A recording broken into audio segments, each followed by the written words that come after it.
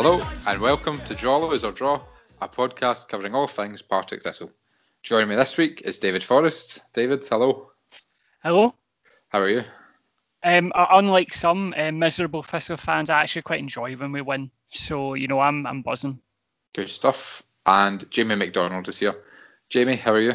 I'm brilliant, man. I'm just glad we got that win. It's fantastic. Even though we didn't play our best, it's 3 points. Definitely. I think we were talking off air there that winning and not playing well is a better feeling than playing well and drawing 0-0, as what happened last week. So, Jamie, what were your thoughts on the performance today? I thought the first half was, it was pretty dull. Not much happened in it, to be honest.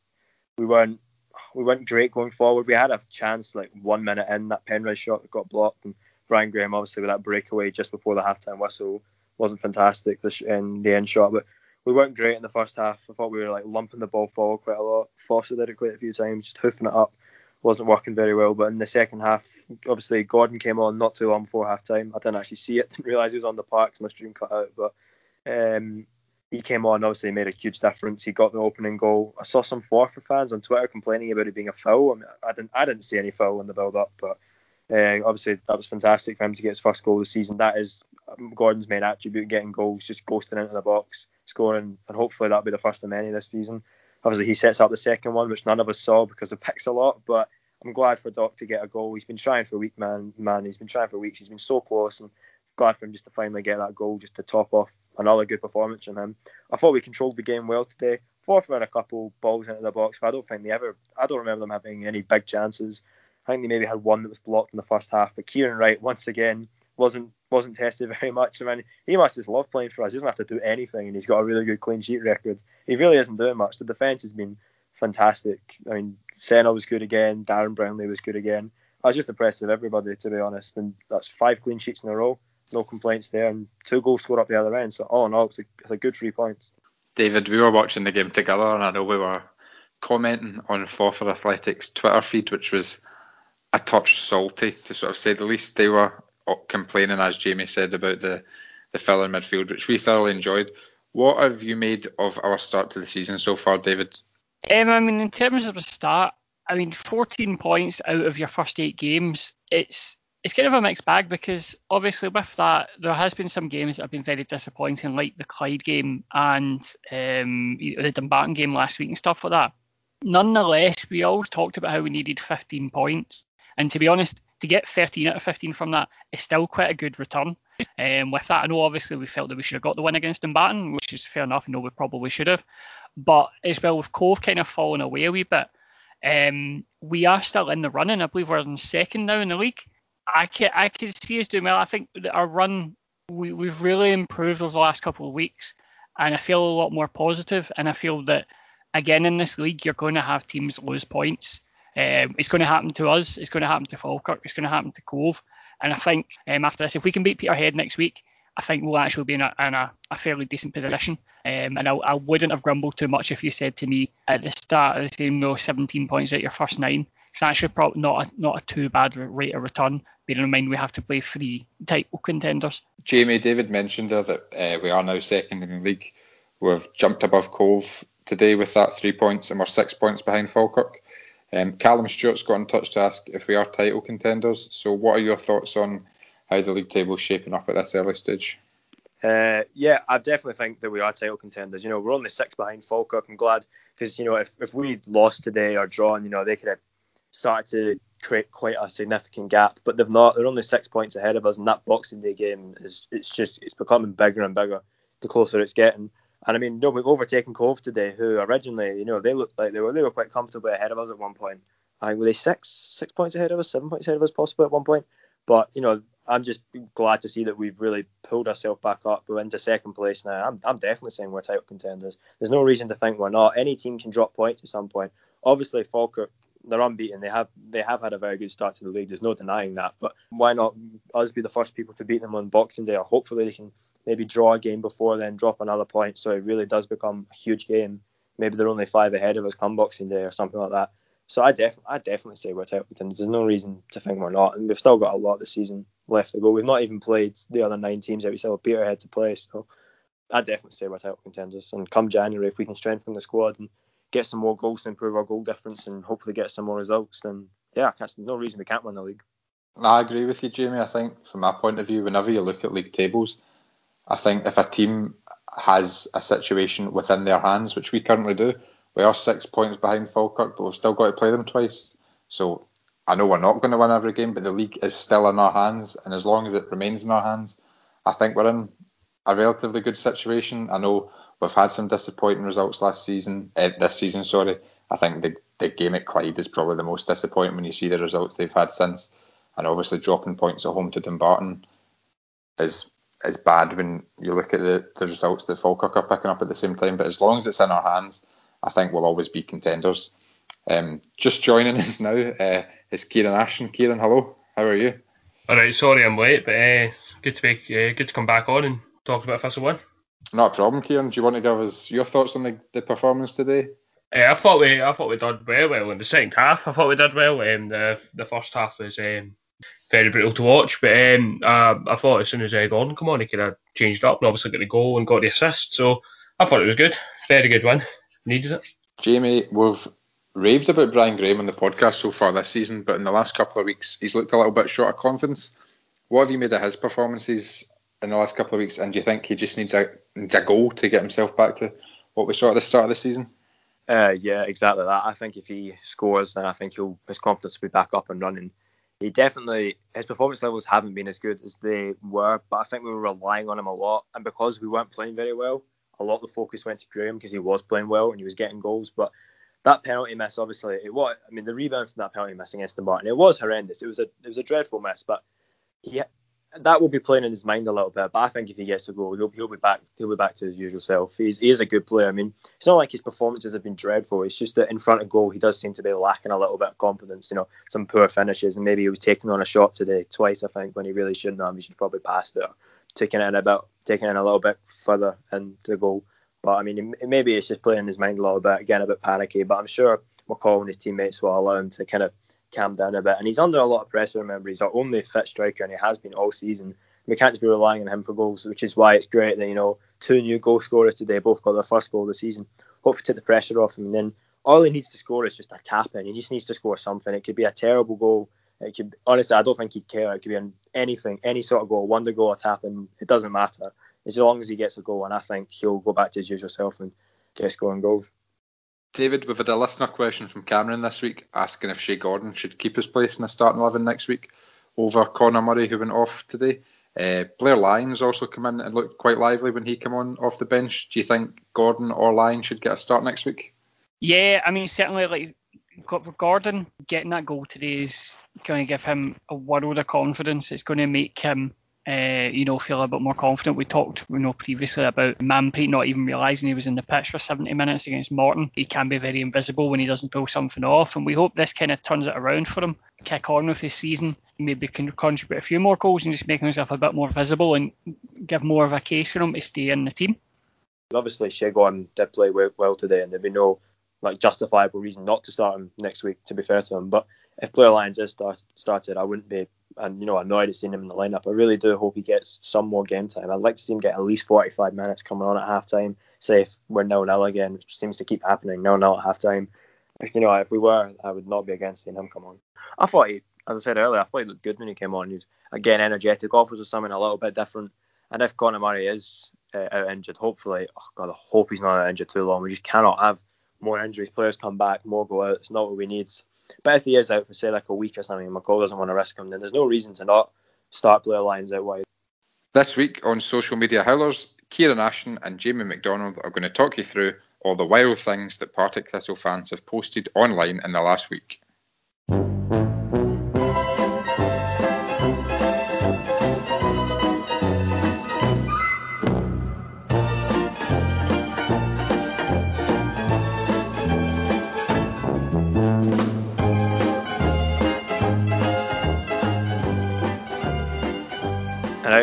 Welcome back to Social Media Blunders with myself and Kieran. Got some interesting tweets to talk about this week. I think the first one we're going to start on is against Dumbarton last week. Someone tweeted that Blair Spittle was shite against Dumbarton and he was one of the worst players in the park. Blair Spittle's been out injured for about 4 weeks now, so I don't know how. Quite interesting to say he was the worst player on the park. But what do you think of that, Kieran? Is that certainly an interesting tweet to see? Very, very interesting tweet. I mean, I'm just I'm just getting 8 words for it. I don't know if it was one of the tweets that was posted to fucking Fish for likes, but it's certainly, if that's actually an actual opinion they've had on that match, I think they should gear up the football. I've literally got 8 words for it. I'm the exact same. I generally think it was serious because they said that Spittle, Graham, and I can't remember, Spittle, Graham, and someone else said they were the shittest players on the park against them. But I genuinely think they were being serious. It didn't seem like they were mucking about. But I don't know. I've got no words as well, man. I just couldn't believe it when I saw it. I thought it was hilarious. During the Forfar and Thistle game, a completely anonymous poster on Twitter. Totally not from a member of this podcast. When the Shea Gordon substitution was made, Shea Gordon Shea Gordon then scored and got an assist for the second. I think the person who tweeted that should hang his head in shame today. A very bad tweet, and the person who tweeted that should probably consider deleting social media. I mean, I don't know who would ever tweet something like that. I don't know anybody who would tweet something so embarrassing to look so bad. And it might end up back on one of those unfortunate football accounts, unfortunate events. Who knows? But I mean, like I have said myself, I remember against Morton last season when Shea Gordon came off the bench at home, I was like, that's the wrong substitution. And he scored with his first touch and then scored again. Seems like any time, I mean, he does get slagged quite a lot by some people, which is, I think, unfair to be fair. But today, he came on, did the business, got a goal, got an assist, and he seems like criticism of him always seems to end up going well for the team. So if people keep slagging him off and he comes on and he keeps scoring, that's fine by me. Yeah, absolutely. I think you hit the nail on the head. A certain someone who tweeted that was also in hospitality that day, and when that substitution was made, that certain someone shouted Shea Gordon, not another fucking passenger, and as you said, went on to score both goals, which proved to be the winner that day. So really, I think they've just had a hate-filled campaign on Shea Gordon. The third and final one that we're going to talk about this week is during the week, someone tweeted about how football is good for your mental health, especially if it's the only thing some people have in their life right now during lockdown is there really isn't a huge amount to do. And then someone quote tweeted that, kind of criticising that, saying, is that, like, surely not, no one has just football. But no, I really don't agree with that statement because, as I've said, it's lockdown. There's really, we're just coming out of lockdown.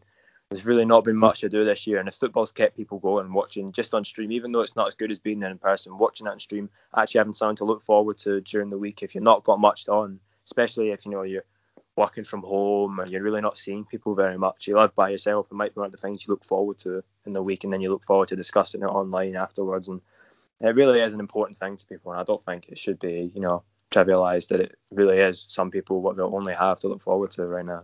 I'll just echo your statement, especially that no being a fist ban, it might no benefit your mental health positively, but but really it does. It gives you a place to go and socialise people. I can say that with me personally.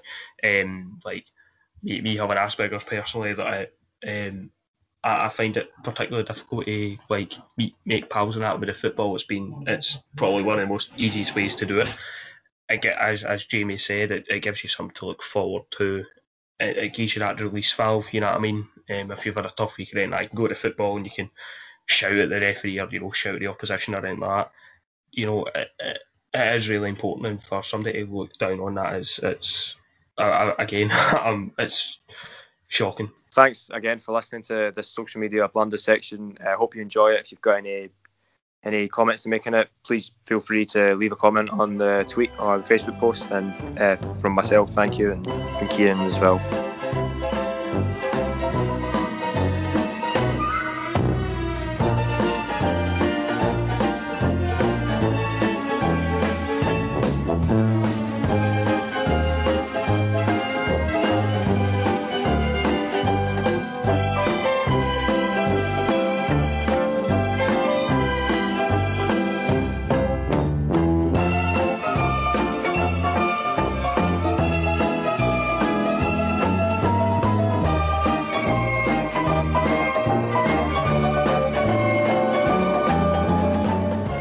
Kieran, you're probably the most prolific tweeter on the podcast this week, so I'm going to ask you.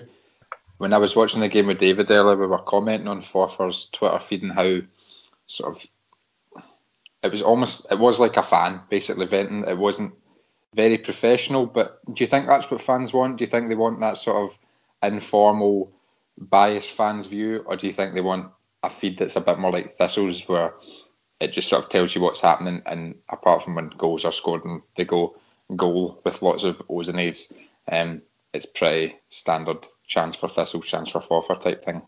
What would you like to see? I think obviously for a club's official account, you do need to have that like professional sort of like standard, but at the same time, I think there's clubs that I think Hearts of it's like a fan, it's as you say, it's like a fan tweeting. Personally, I think it's good, but when it's like that, you know what I mean, it's a bit, you know, it provides a good bit of patter and certainly no boring, you know what I mean. So I would say that they can need to have a balance between being professional, because you don't want a club going, fuck's sake, and all that kind of stuff, but you don't want it to be too professional at the same time, you know what I mean. It's good to have it'd be good to have that kind of mix, you know what I mean. I totally get what you mean, Kieran. I think it is good. It makes fans want to engage. Like I wanted to reply to Forfar's tweet today when they said that we had a goal and it was unbelievable because it'd come from a foul that we'd made in the midfield, and I wanted to reply to that, but I thought no, I'll wait, because if I reply, if any Thistle fans reply, it's guaranteed Forfar will go on and get something from the game, and they've got then ammunition to sort of use against us. But I suppose it depends what you're looking for when you go on Twitter, David. We were talking about Alba's Twitter account as well. They have been quite salty in recent months. What do you make of it? I mean, with that, I think one of the things is that I think one of the reasons why these things. So I mean, like the famous one is it Berwick Rangers last year somebody told the manager Johnny Harvey to go away and take his face for a shite, and he get banned for it and stuff like that. I think the problem is if you have an account that's just all that all the time, it can kind of dilute it and wear a wee bit thin. But if you have a straight line, like for example, the Thistle one with the Ross Docherty reveal of the strip, when they lovingly ripped off Manpreet's, anyone saying you kit boys, that sort of thing, that worked because it's totally out of character for him. That was why it was quite funny. But yeah, I think definitely there is room for it, but you need to be able to time it very well. Like if you just do it all the time, it can get a bit grating. But the beauty is that they don't always do it, if you know what I mean. But I do quite like Howler's sort of year in review. Sadly, we're not in the same league as them anymore, so we can't get put on their yearly season video when they don't get relegated. But yeah, I think there needs to be a juxtaposition of it. It's not just got to always be this. There's got to be some sort of levity with it. But no, it's good for a wee bit of fun patter. We're now quickly joined by Rhys Haldane. Rhys, just quickly, can you tell us your thoughts on the squad today? I'm buzzing with that today. Like, once again, it wasn't convincing. Like, we didn't score 3 or 4 goals, but it was solid, and that's what we need now. We're building consistency like throughout the team. The back four and the keeper, like, that's 450 plus minutes now. 5 games without conceding a goal. I know all the praise has been around Senna, and deservedly so. He's been brilliant, but I'd like to praise Darren Brownlie as well. He's had to chop and change partner near enough, like every couple of games, where it's been O'Ware, McKenna, Breen, and now Senna Niang. So the hat goes off to Darren Brownlie as well, and Kieran Wright getting all the plaudits. But he had another quiet afternoon today. Going forward, I thought Gordon was really good. I know some people are often critical of him, say that he kind of goes through games and that, but with that, a goal and an assist today, he was class. We just controlled the game. We never once looked like we were going to concede. So, happy days. And then for young James Lyon from the academy to make his debut, brilliant. And then you look at today's result between Dumbarton and Cove, with Dumbarton picking up 3 points against Cove Rangers. Luke makes our result against Dumbarton last week look arguably a lot better. So, we've leapfrogged Cove into second place with Peterhead at home next week, so if we can pick up 3 points there, it's massive going into that huge 6-pointer against Falkirk. Boxing Day could be a real, not season defining moment, but a real big game towards the end result of this season. So Thistle have now kept 5 clean sheets in a row in all competitions. That's the first time we've done that in nearly 8 years. Kieran, you've not been on the podcast in a couple of weeks, so I'm going to ask you this one. What's impressed you most about the defence during this run? I say he is Senna. I think he's been brilliant in defence. I think he's built a strong partnership with Brownlie. I think the whole defence in general, I think Richard Foster playing at left back has been pretty decent. I don't know if he played well today particularly, but still no conceded a goal. So I think he's doing well at left back. And Ryan Williamson being more attacking. Certainly, I think the defence has improved greatly. Senna today, I loved Senna. I think made a tackle towards the end of the game, and all he heard from the call was, I think it was like, "That's my boy" or something like that, shouting for the dugout. So I'd probably say the standout for me has been Senna, but really the whole defence has improved. Jamie, Reece Breen was back on the bench today. We've still got Jamie Snedden out injured, Tamil Weir, Kieran McKenna. Do you think any of them are going to walk back into the team anytime soon, or do you think it's going to be a case of the back four and goalkeeper that are playing for us now are going to be there for most of the season now? I can't see any reason why they wouldn't. I mean, McKenna did look good in the cup game, so I mean, I'm obviously disappointed for him not being in the team.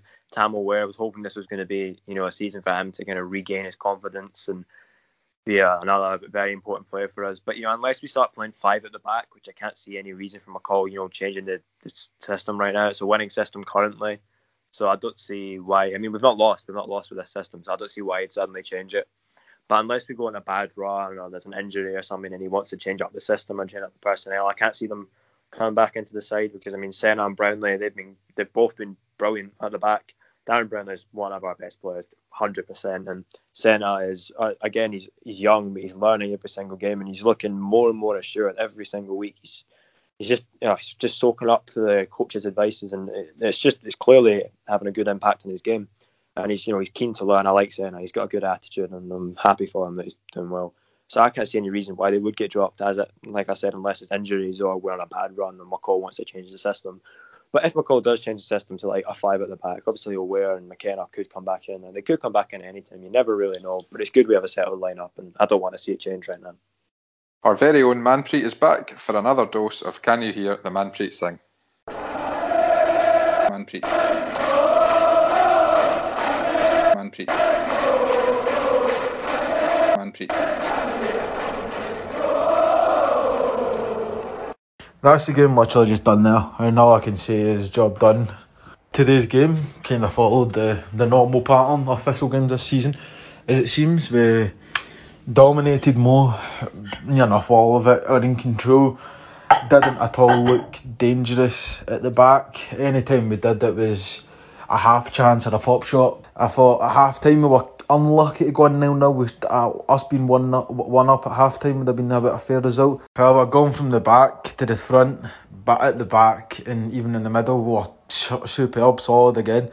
Nobody put a foot wrong. There was little or no mistakes, apart from a few moments in the first half when Foster just punted it down the line to nobody.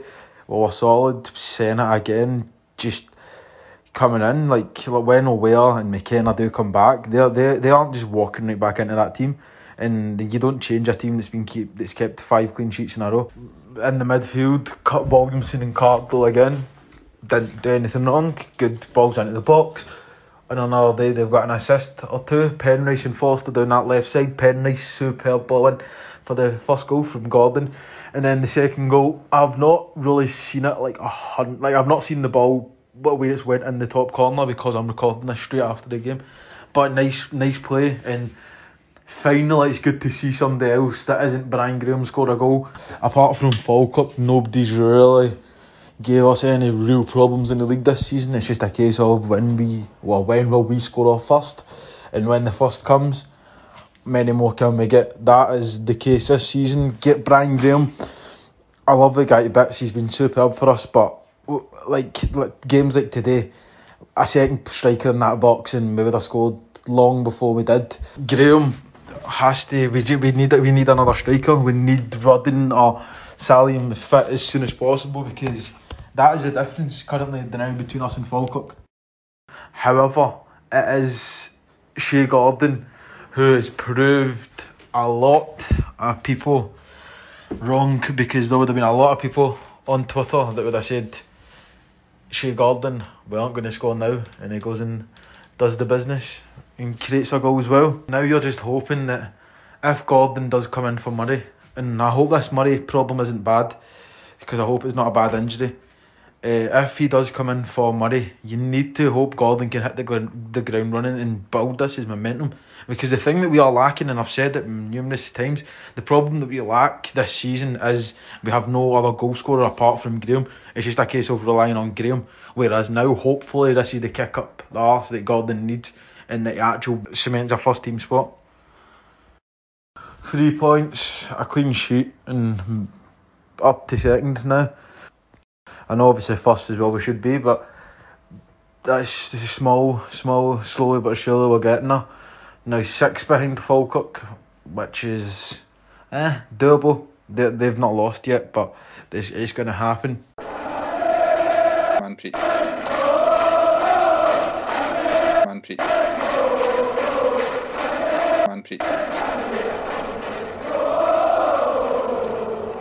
We've obviously spoken a lot about personnel the last couple of weeks, mainly due to the fact we've not had much personnel to choose from.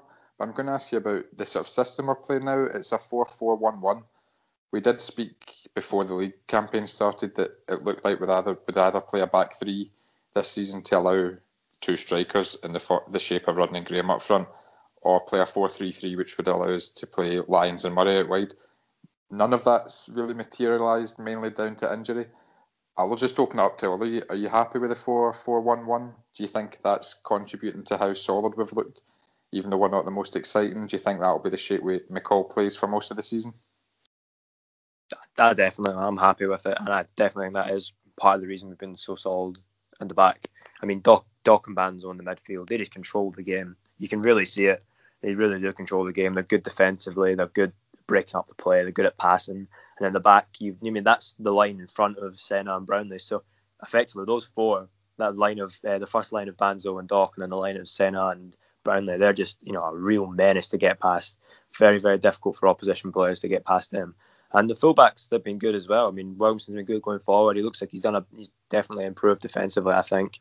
And Foster's looking good in that left back role. Penrice obviously can defend in midfield, but he's also good at going forward. So I think, as much as it may look negative to an outsider about why we've got so many defensive players in the park, it's working well, and I'm happy with it. Yeah, I would agree with that. I think we've kind of have to fight fire with fire in this league, in the sense that a lot of teams are just going to sit back and be very stodgy and hard to break down, just really annoying. When you're trying to put passes in, just sticking their foot out and letting it go flying and stuff like that so that you don't get through. And just generally frustrating teams like ourselves and Falkirk and Cove. And I think with that, you kind of have to, again, fight fire with fire with it. You need to be frustrating to them. Obviously, there's not going to be the plethora of chances that they'll get compared to, say, a team like, for example, Dundee United last year, or even like, for example, a Dunfermline or something like that. Teams that, at the Championship or whatever were a bit more forthright and able to get through. These teams don't have that sort of proficiency, in the sense that they're going to take their chances when they can get them. And making yourself just really, really annoying and hard to break down is a key thing for that, because they're not going to get many chances. You reducing the amount of chances they're going to get even further is going to stand you in good stead with that. And I agree, I think that the formation is really, really working. They're really finding their feet with it. You can see players really finding their position and their role and using it effectively and becoming better and better at it. I mean, you can see with Banzo and Doc every week, we talk about how they've been getting better and better each week in terms of, just being able to partner together. And you can see that the partnerships are coming together, and the more that they play together, the more you see that, that they're really working as a formation. I don't think you want to be tinkering with that in terms of throwing out mad, 3-4-3 formations out. Stick with what's working, and these people are really settling into this formation. And I think it's working really well. Don't tinker with it. We don't need to be playing Cruyffian total football. Do you know what I mean? We just need to be winning games, and we're winning games, and we're not conceding goals. You can't really ask for much more for a team in League One. This week, to preview the home game against Peterhead, David Forrest spoke to Peterhead fan Alex Green. In the northeast of Scotland, there's a team was supporting in the ground we call Balmore. They make the other team look like they play the Sunday League, so we follow the blue tune. We're Peterhead, we're Peterhead, join in with the tune. We're Peterhead, we're Peterhead, the boys who play in blue. Well, we sing when we're winning, and we'll sing when we're fishing, and we'll sing louder than you. And we support the team that is bound to win the league, so we follow. So now I'm joined by Peterhead fan Alex Green to preview this week's upcoming game against Peterhead. Hello Alex, how are you? I'm good. How's you? Good to hear from you. I'm good. I'm looking forward to. We're on a bit of we're on the crest of a wave at the moment a wee bit, so we're kind of looking forward to this game. But from a Peterhead perspective, how's your recent form been? How have you felt the season's panned out so far? The season's panned out as expected, to tell you the truth. With being such a far up northeast club, it's hard to get players to come up, obviously. And I think we've lost a couple of key players last season because of the COVID, because they were travelling so far. And you couldn't have blamed them, to tell you the truth. Greg Fleming being the main one, he was a really good goalkeeper for us. And a guy called Leach, who went to Stirling Albion, obviously closer to home. He was a big key player for us in the last couple of seasons. Obviously, your heart tells you you're going to win the league by 50 points. And realistically, your head, as a Peterhead fan, I was expecting 6th, 7th, 8th, somewhere around there. Hopefully not 9th or 10th. That was my realistic expectations for the season. And I think we're just about where we should be, if you know what I mean. I mean, like, in terms of Peterhead's base, I know like sort of clubs and stuff like that, they struggle and they have to kind of pluck from certain places. So are Peterhead's players coming from like down south? I say down south, I mean like Glasgow, Edinburgh, or are they coming from Aberdeen? What's your sort of catchment area with that sort of? Well, that was the thing with Greg Fleming. He was actually, believe it or not, travelling from Annan. Yeah, but he enjoyed it. We've got a reputation of looking after players when they come up. They get a hotel the night before. If it's a home game, obviously away games is totally different. They're probably closer to away games than our boys are. But they get a hotel if required up in the town. And I believe, by all accounts, they get really well looked after at the club. I mean, there's been various players that have played up there that have said it's a really good, you get well looked after. And we have to do something like that, again, to attract players. But most of our players are generally from the Dundee area because of, obviously, Jim McInally's contacts and that sort of part of the world, if you know what I mean. Yeah, no, that makes sense. So, I mean, in terms of the players that you do have, who is your key threats, so to speak? Who's the people that have kind of shone out for you over the season so far? This season, it's obviously Scott Brown, ex St Johnstone Scott Brown. We were very happy to hold on to him because Falkirk were sniffing about him to offer him full-time football, which, again, it's one of these things, if you're a part-time club, you can never stand in the way of people getting full-time football. A bit of a last minute, as I mentioned earlier on, Greg Fleming left, who was a really good goalie. We kind of were without a goalie. I think we had one goalie signed just at our last pre-season game, a young lad called Lenny Wilson, but we got a guy called Josh Array who's probably been about our best signing, if that makes sense, along with Scott Brown staying. Up front, Stevie Boyd, we were expecting good things of him, but he seems to be prone to injuries. Again, we've got a young lad from Dundee called Lyle Cameron who scored against he scored for us in both last two games, who seems to be coming on to a game. You obviously mentioned about injuries and stuff like that. I imagine being a team like Peterhead, who are not necessarily recruiting from their local parish, so to speak, obviously every club is feeling the pinch in terms of injuries and things like that, and obviously COVID, it must be a bit difficult for players and stuff like that in terms of getting them to train and things like that if you get people coming from different councils and stuff like that. Have Peterhead felt that, or have they managed to negate that a little bit? Well, we've actually trained at Forfar for years. We actually train at Forfar, and it seems to work well for us, with obviously a load of our guys from the Aberdeen area and then most of our other ones from Dundee, so it's kind of half and half for them to travel, if that makes sense. It works out quite well. Yeah, and do you have any sort of injuries or suspensions that are notable for yourselves at the moment? I know we've had other teams, ourselves included, but I know speaking to like people last week, from Forfar, and we looked at it from Dumbarton as well.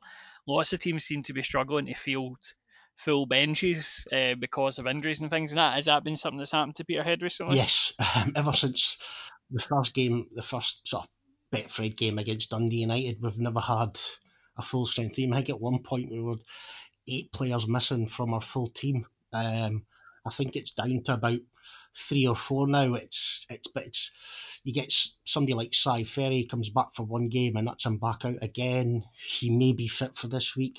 You never know.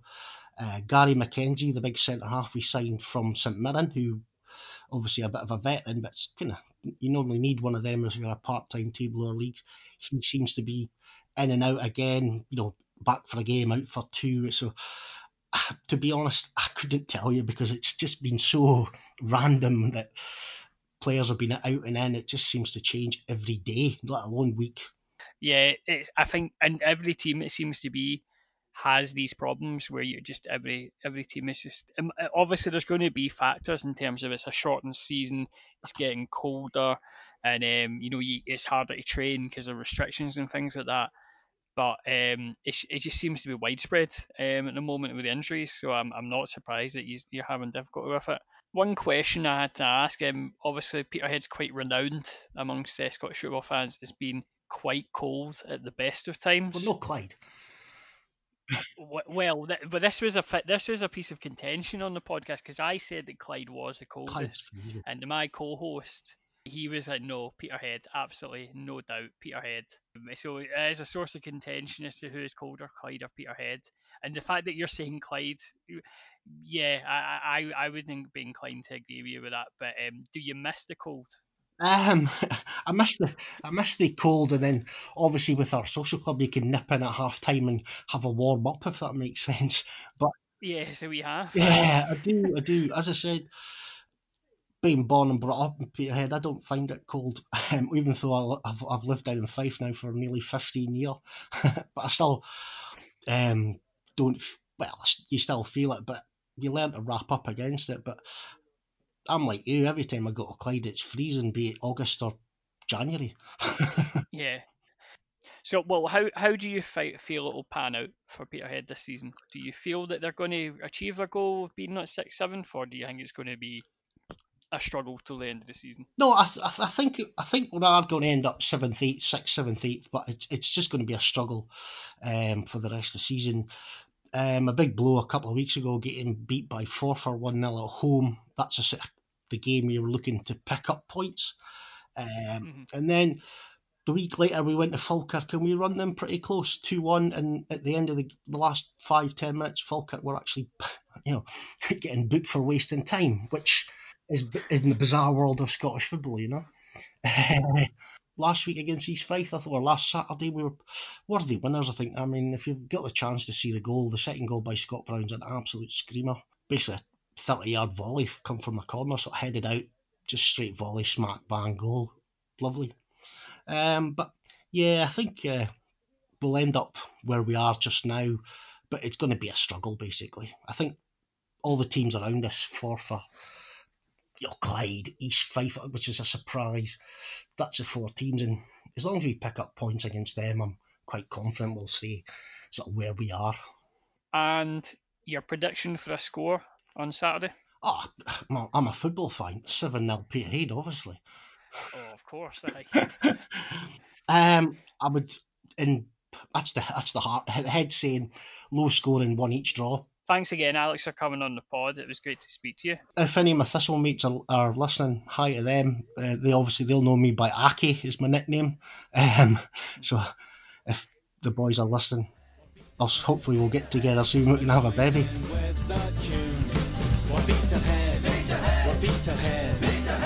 The boys who play in blue. In the northeast of Scotland, there's a team we're supporting in the ground we call Balmore. They make the other team look like they play the Sunday League, so we follow the blue tune. We're Peterhead, we're Peterhead, join in with the tune. We're Peterhead, we're Peterhead, the boys who play in blue. And if you're Russian or you're Polish or you're from another land, you can come and join the crew. Our social club's the best, so come on and help the rest of us support that team in blue. For Peterhead, for Peterhead, join in with the tune. For Peterhead, for Peterhead, the boys who play in blue.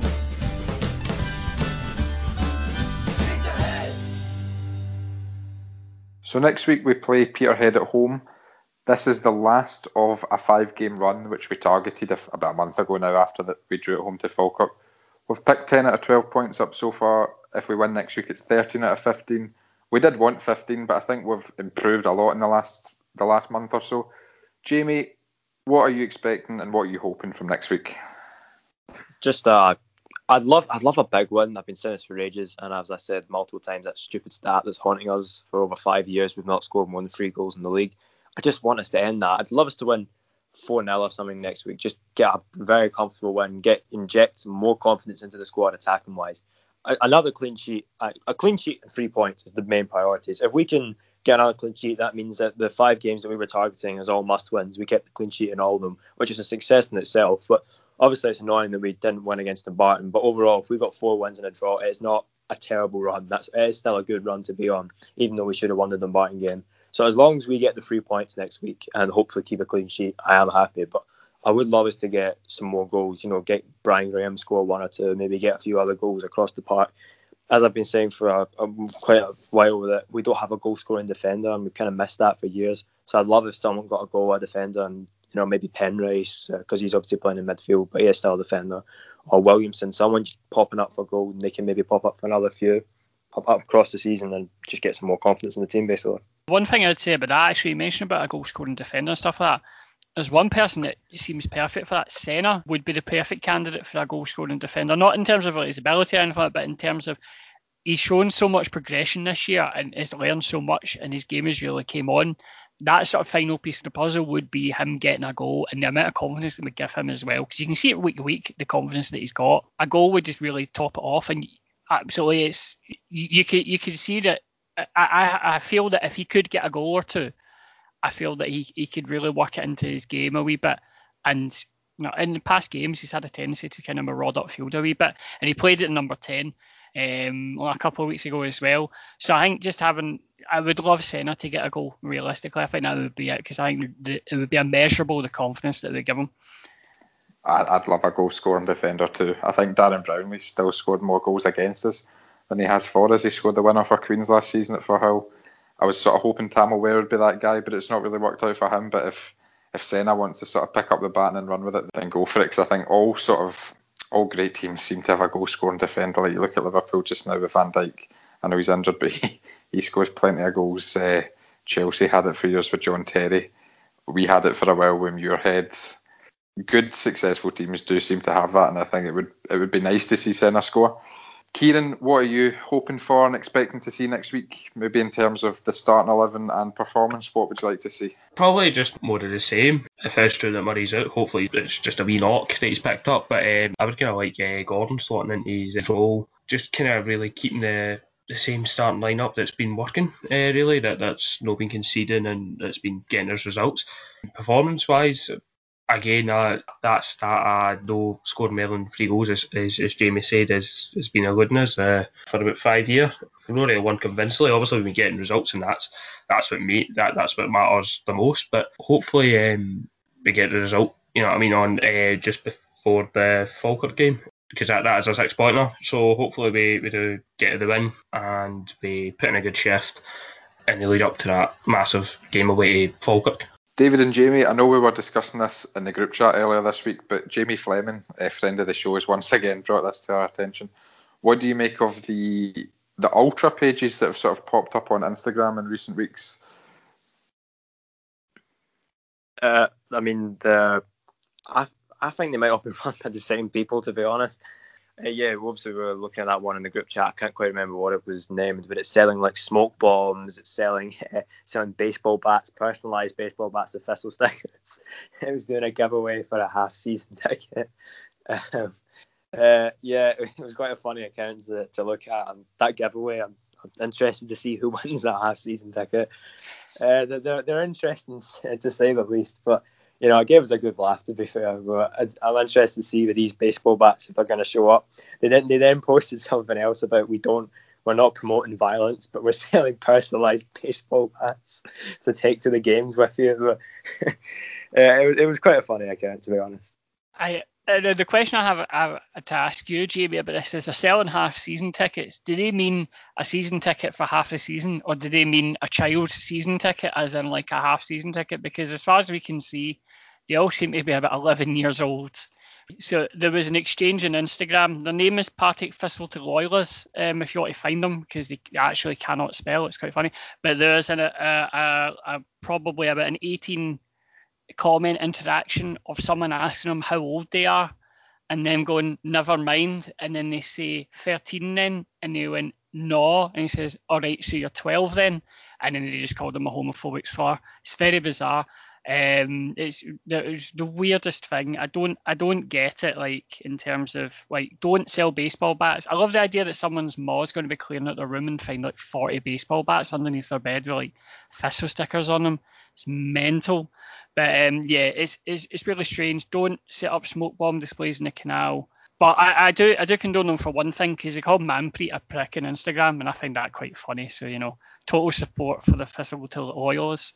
And that's an endorsement. But to Manpreet, that is an endorsement, you being called a prick.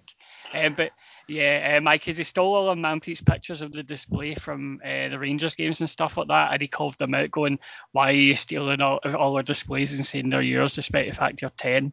And then they called him a prick.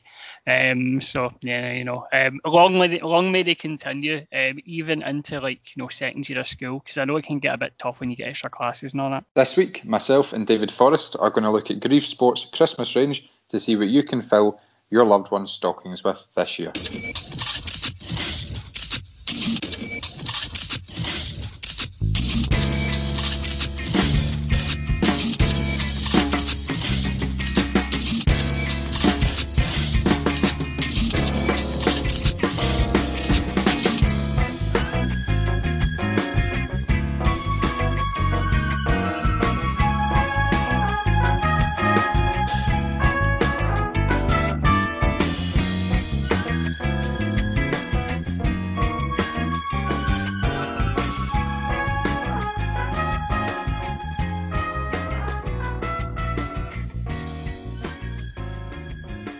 Hello, me and Matt here to give you a consumer guide to the best Thistle gifts to buy your loved ones for Christmas out of the Grieve Sports catalogue.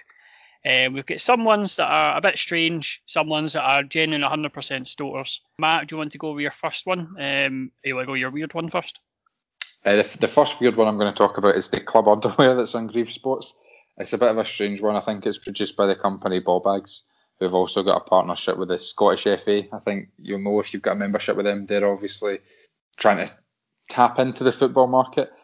I just think it's strange. I think there was obviously a feature on the Terrace with Robert Borthwick in a social media section a week or two ago about clubs determined to put their badge on everything. I'm not sure why you would need a Partick Thistle badge or numerous Partick Thistle badges on your underwear. If anyone sees you in your underwear, I don't think they want to see Partick Thistle badges, but it's novelty, so good luck to them. It very much feels like a one you wear to work. You're not really expecting anything for the night. You're just going to work and coming home, and then it's not one you'd be going out to the Suave Sav or anything, and put it that way, and try to get lucky or anything like that. But yeah, it's very strange. I made the joke on Twitter that it's very apt that they make Partick Thistle boxer shorts, because we've been supporting Bollocks anyway for about 4 or 5 years, so that makes sense. But yeah, very strange. I know novelty underwear is a thing, but yeah, £16.50 is quite expensive for boxer shorts as it is anyway. But a bit odd, but I can kind of see them, with a tie-in, doing that. My first one is the Partick Thistle poker chip on sale at Grieve Sports. It's a poker chip that you just use when you're playing poker. Now, countless accumulators have told me over the years, never gamble with anything involving Partick Thistle, because you'll just lose your money. And I feel that this is going to be the exact same. It's £2, so it's not breaking the bank. Well, it's not breaking the bank when you buy it. It's breaking the bank when you play it in a game and inevitably lose your life savings because you used a Thistle poker chip. But it's a very strange. And I was looking at, there was quite a few things, and I think we always find that if people think of Thistle fans, there is a stereotype of us being students, sort of West End wankers, so to speak. But there is a sort of other sort of stereotype that lesser known. Yeah, you're more affluent sort of fans, from Mulgai, Bearsden, Knightswood, Jordan Hill, those are sort of quite affluent, well-off areas, so to speak. There's quite a lot of well-off people there, and they're very much catering for that on the Greaves website, because there's a lot of, people who play poker, a lot of golf things. I've seen like a pitchmaster for putting in, like where your ball lands and stuff like that, like an absolute smorgasbord of golf accessories with Thistle badges You on don't it. play golf, do you, David? No, I played golf once in my life, and I got asked to leave because I made divots in the course. So I don't think I'll be going back for a second one. If you could get this on like Tiger Woods PGA Tour or something like that, then maybe, as DLC perhaps. But no, actual golf, I'm not a fan myself. It's the old joke. It's a good walk wasted. But yeah, we see there's very much a good market of golf stuff here that to cater to the affluent sort of Thistle fan. And the poker chip as well is very much a symbol of that. But I would stress to you, again, don't gamble with anything involving Partick Thistle. It never works. My next weird one is a Partick Thistle rubber duck. I think I'll keep this one quite short because I don't really know how to expand on it. But what are you going to do with a rubber duck, and why do you need a Partick Thistle badge on it? That's all I've got to say. But good luck to them. I know. I know. Like, I mean, I will say, right, this segment was kind of born out of my wife panicking last week that she didn't have enough for me for my Christmas, and going through the Greaves catalogue and going, there's quite a lot of weird stuff on here. And she mentioned the rubber duck. She quite wanted to buy one until I told her that we have a shower, and she said, "Oh, aye, it's not as good." I suppose if you have a bath, you can't. There's nothing wrong with a rubber duck, but I mean, it's not exactly a primo purchase. Yeah, it's a duck, it's rubber, it's got Partick Thistle on it. I don't think there's too much else to elaborate on that one. My next one is, now this is a deep cut, right? But you can buy this on the Greaves store, because I checked this today. You can buy, and I'm not joking, on the Greaves store, Cat Harvey's autobiography, Cat's Whispers, in the Partick Thistle section for £1. Now, what this is, right? This, for those who don't know, Cat Harvey was a radio DJ on Real Radio on The Breakfast Show. I don't know if she's still doing it. I don't listen to the radio. I've not listened to radio in years. But she was quite a well-known. I think Real Radio died before Rangers. Yes, Real Radio did die before Rangers, but she was quite a famous DJ. She was quite well prominently featured in her Total Cup film, the excellent one done by Craig Walker, on the club YouTube, that I definitely recommend. She's been a journalist for many, many years, but she's also, done the Real Radio Breakfast Show, and it's her autobiography. And for some reason, she is a Thistle fan. She has been pretty much all her life, and she talks about it in her Total Cup film. For some reason, Greaves, this would have been the original Greaves. This would have been when you used to be able to go in and buy your Greaves shirt a long, long time ago. And they just sold it as a Partick Thistle merchandise. I don't even think it has much in terms of Thistle content in it, but it's £1. So, if you're looking for a cheap stocking filler, Cat Harvey's autobiography, Cat's Whispers, it's a weird shout, but it is a shout. Imagine getting that in 2020 in your Christmas stocking. But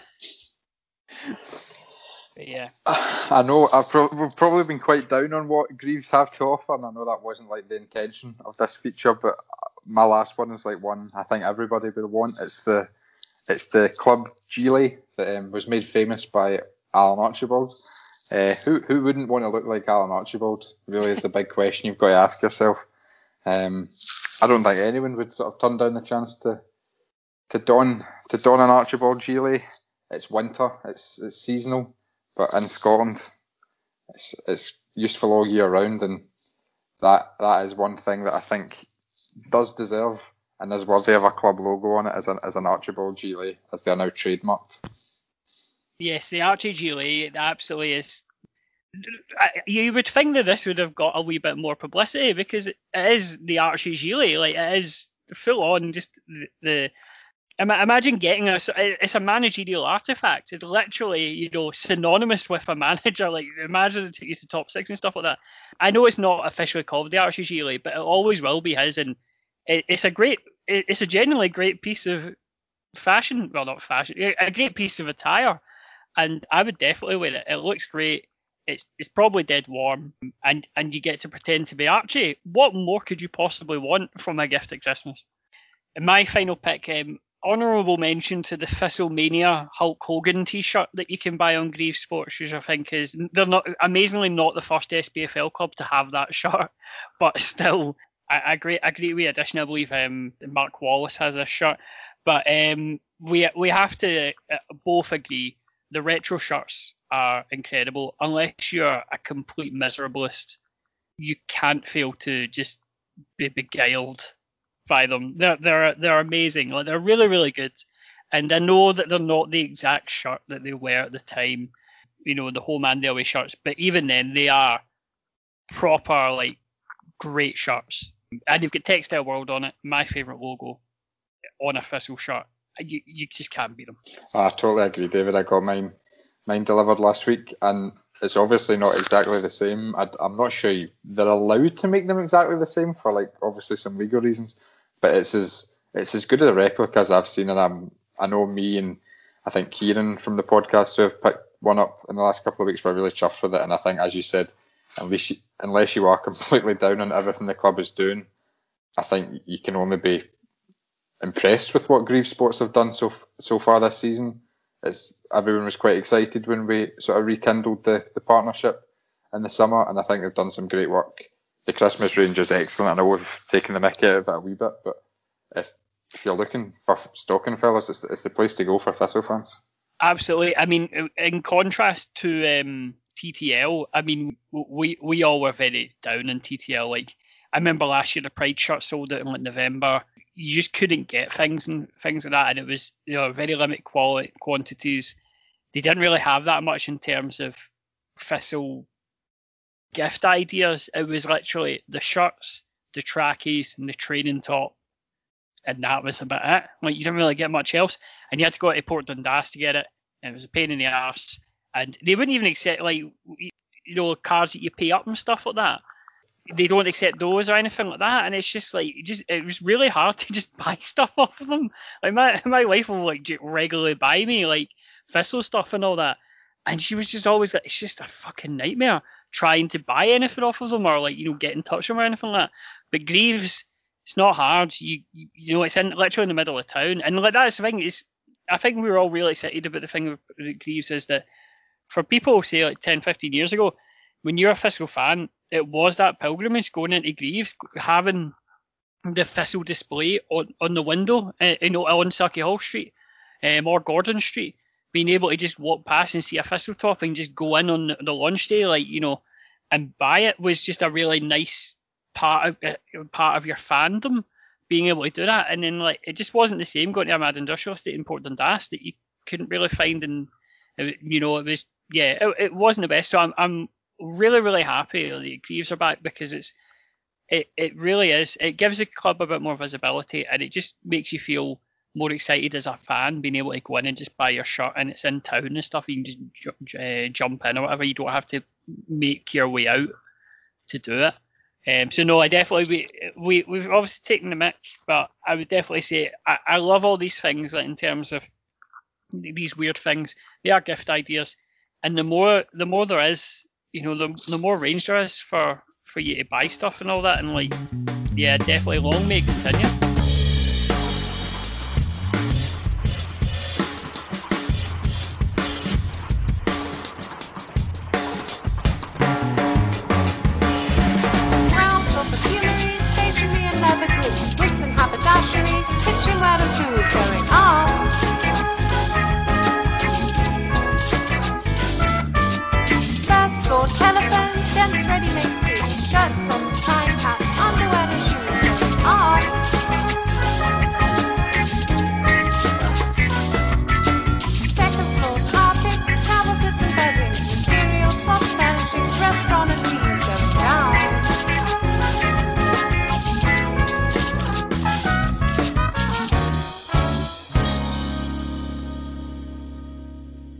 Joining us this week for another player interview is Kieran McKenna, who's going to talk about his career, his time at Thistle so far, and his very own podcast.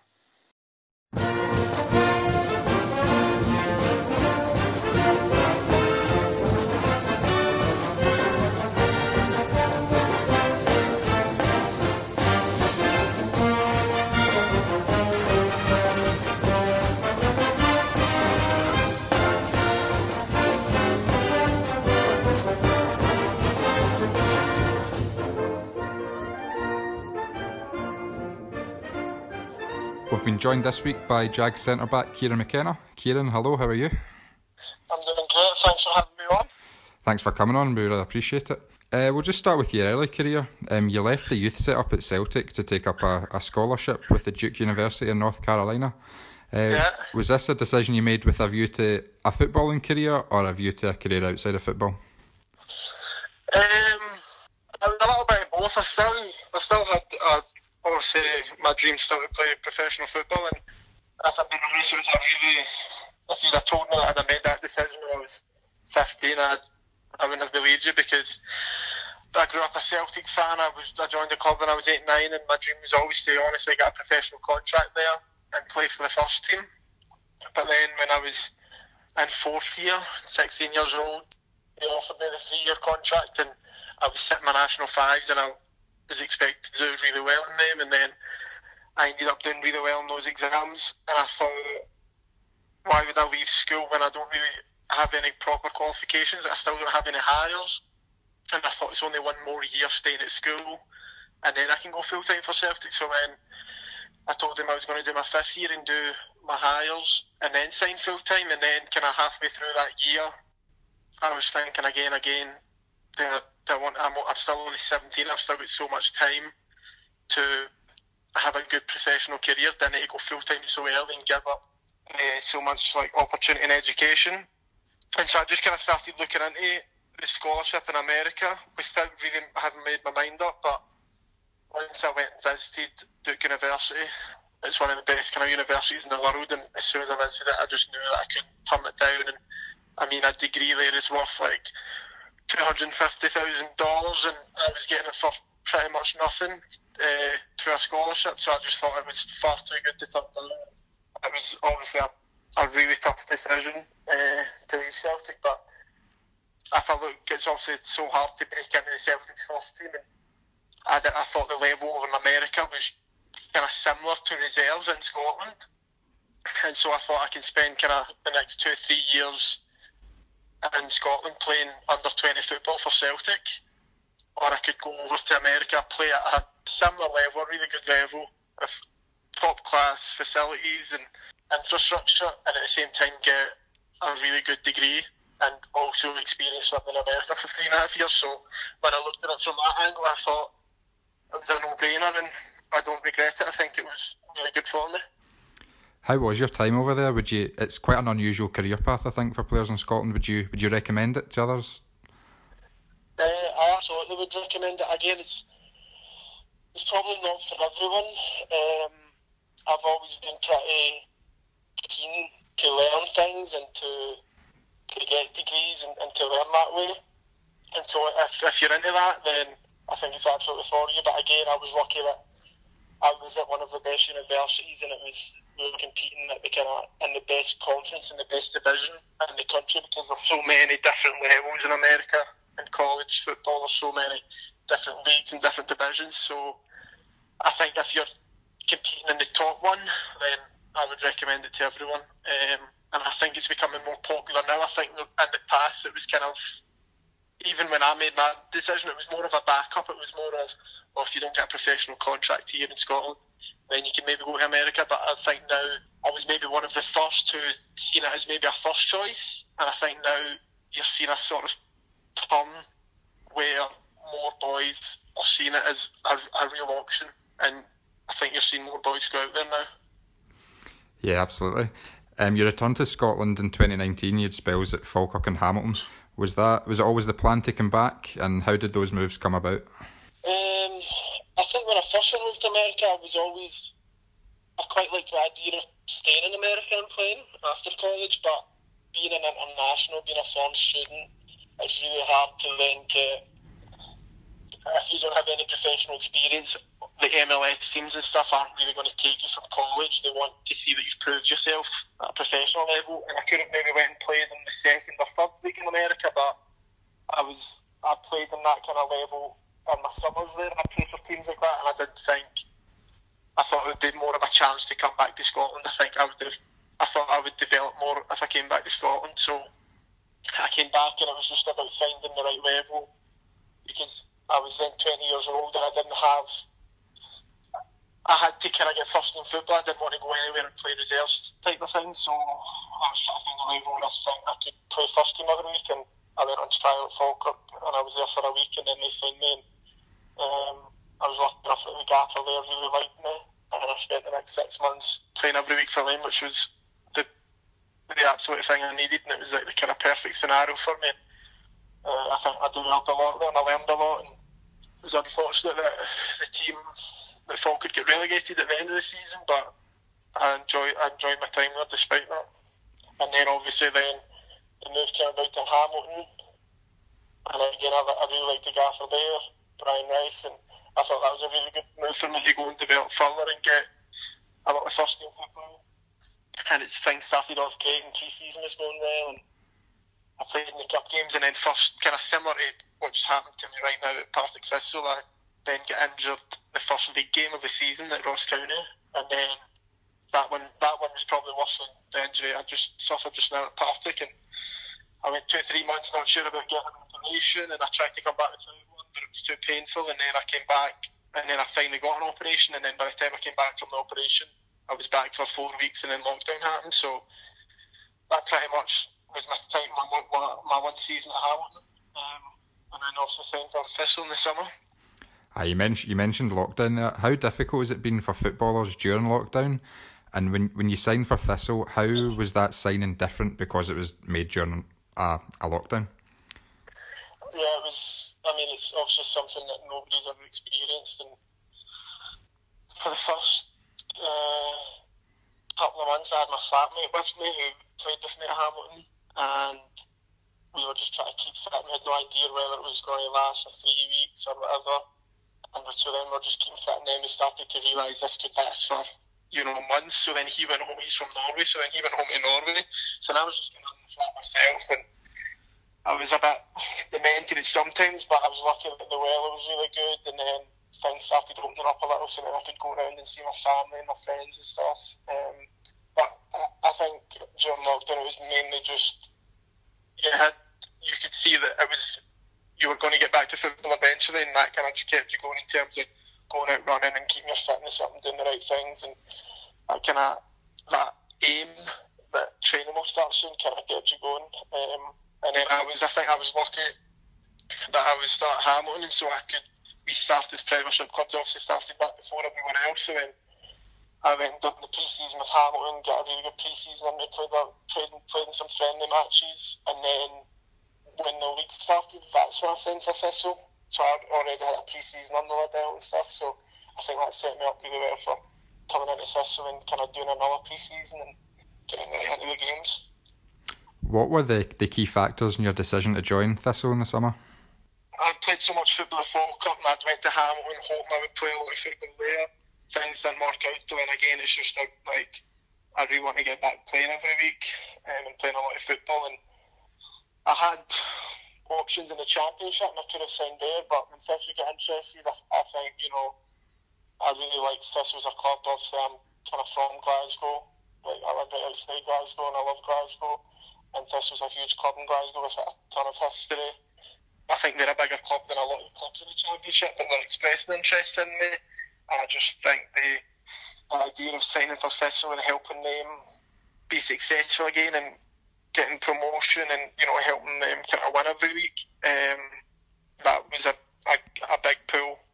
And obviously the manager there, I've got a lot of respect for him, and he's also got a great kind of past and success. And I looked at the squad, and I just thought the squad was really strong, a lot of good players, and I just kind of wanted to be a part of that and try and contribute as much as I could. Absolutely. What have you made of the sort of coaching and the standard of your teammates so far? Oh, it's been brilliant. I would say, like I've just said there, I knew a little bit about the squad. Obviously, I looked in it before signing, but since I've signed, the standard and the quality has been brilliant. And I think you guys have seen that in a lot of games this year. Maybe there's been times where we could have gotten better results, but I think in most of the games we've played really good football. We've dominated the majority of games, and from my opinion, I think we're playing a lot of exciting stuff. There's a lot of quality there, and I can see that kind of since day one, and it's just been brilliant. since I've been in. I've really enjoyed it. You obviously played a handful of games at the start of the season before you picked up your injury. How big a difference do fans make at League One level, where you're maybe not used to like raucous atmospheres that you see in the Premier League or the Champions League? How big does it make a huge difference at that level? I think it makes a difference. I think especially at a club at Partick Thistle. I mean, I played twice against, well, 3 times against Thistle actually, but especially those 2 times I played against them when I was at Falkirk, home and away. When we played at Firhill, you know, I think it was 3, 4, maybe 5,000 there. It was, and the atmosphere is brilliant. And then even when we played at Falkirk Stadium, the travelling support, there was a large travelling support, so I knew, and that was also one of the big factors in signing. I knew the fans of Thistle, and I know how passionate they are, and how good a following they bring. And so I think for a club like Thistle, you do miss it a lot, and I think it's a huge advantage, especially at home. But I think it's honestly something I think we've got used to very quickly. I think the first few times it was a little bit strange, but I think now it just kind of seems like the norm. And I think when fans do come back, it will be a bit strange, to be honest, when they do finally come back. But obviously that's what we all want, and that's what everyone would prefer. Yeah, I think we're all looking forward to that. Just moving away from football a bit, I think you've mentioned him, but maybe not by name. You host a podcast with the Morton centre-back Marcus Fjortoft called Bropod. Do you want to tell us a bit about that?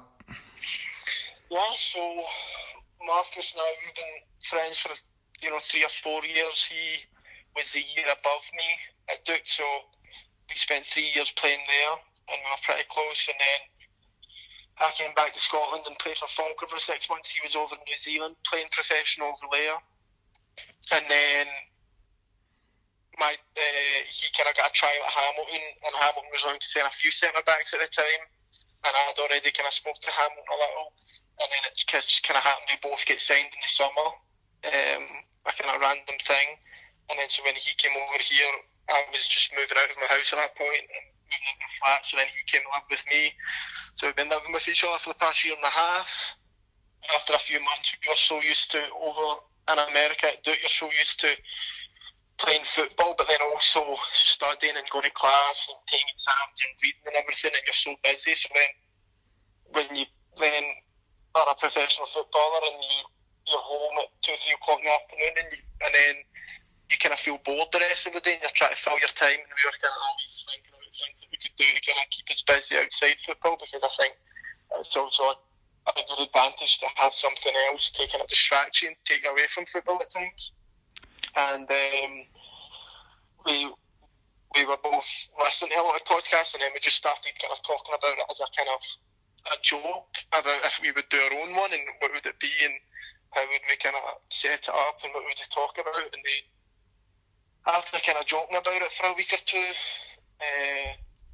we decided, let's just give it a go. Why not? Like, the worst thing that happens is it's rubbish and it fails, and who cares type of thing. So I'll give a lot of credit to Marcus. He's a little bit more creative than me in terms of the name and the brand and stuff. And we've managed to get a lot of good guests on, and we just kind of went with it, and we're still doing it just now. I think we've done 20 episodes, and I think the next one's the 20th episode. But we'll keep doing it for the next 6 months or so, at least until the summer, and then see where he is. And see if we're both still living together, and if we can still keep doing it. But no, we absolutely love it. Good stuff. It's definitely a worthwhile thing to do. What are your hopes for the future? You obviously get plenty of years left in you on the football pitch, but do you want a career in football when you're finished playing, or do you think it'll be more towards what you studied in your degree, or maybe podcasting in the media? Where do you see yourself in the future? I don't know if I see myself in the media or the podcast game. I don't know if I see myself coaching either. I think I try and spend a lot of my time outside football kind of engaged in politics a bit, and that's always been something that I've been really interested in. And so my best bet would be, I'd be most confident in saying that I'd maybe be involved in politics after football. At what level or at what degree, I'm not really sure, but I think that's probably the thing I'm most interested in now, and something that I think I'll still be really interested in when I retire. But I could also see myself doing another degree in something else. I've considered studying law. I don't know if I would do that, but I think right now I'm just honestly just kind of keeping my options open so that I've got like more than one opportunity after football, and whether I think I'm open to staying in football and maybe coaching or whatever. Also maybe politics or maybe law or maybe, I don't know, something else. But I think right now I just try and keep outside football, keep myself busy and kind of keep options open. But at the same time, in saying that, I think my number one priority right now is football, so that's where I spend most of my time, and I want to get the absolute most out of my career and have as good as a career as possible. Yep. Do you see yourself playing out the rest of your playing days in Scotland, or would you like to try abroad or maybe back to the States? I think I can see kind of both options again, to be honest. I don't like to close off any options or any avenues, but I think that I could definitely see myself playing most of my career in the UK and Scotland. But I think if the right opportunity came out in America, I've experienced America, and I think it's got a lot of flaws as a country, but it's also, there's a lot of good things to it, and I love my time over there. The football's grown over there, the MLS is getting bigger and more teams are getting added, and the standards getting better and better, so I think that would be a really cool league to play in, definitely. Kieran, that was a really interesting discussion. Thanks very much for your time, and we all hope that from the podcast that we see you back on the pitch really soon, and hopefully we'll be in the stadium to see you too. Me too. Hopefully those two things happen.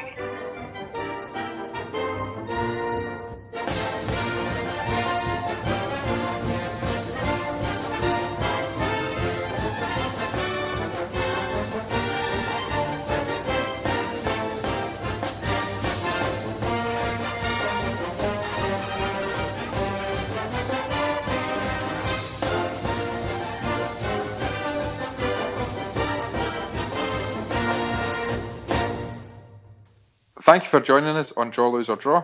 We'll be back next week to look back on our home game against Peterhead and preview the big game away at Falkirk on Boxing Day. As always, stay safe and wear a mask.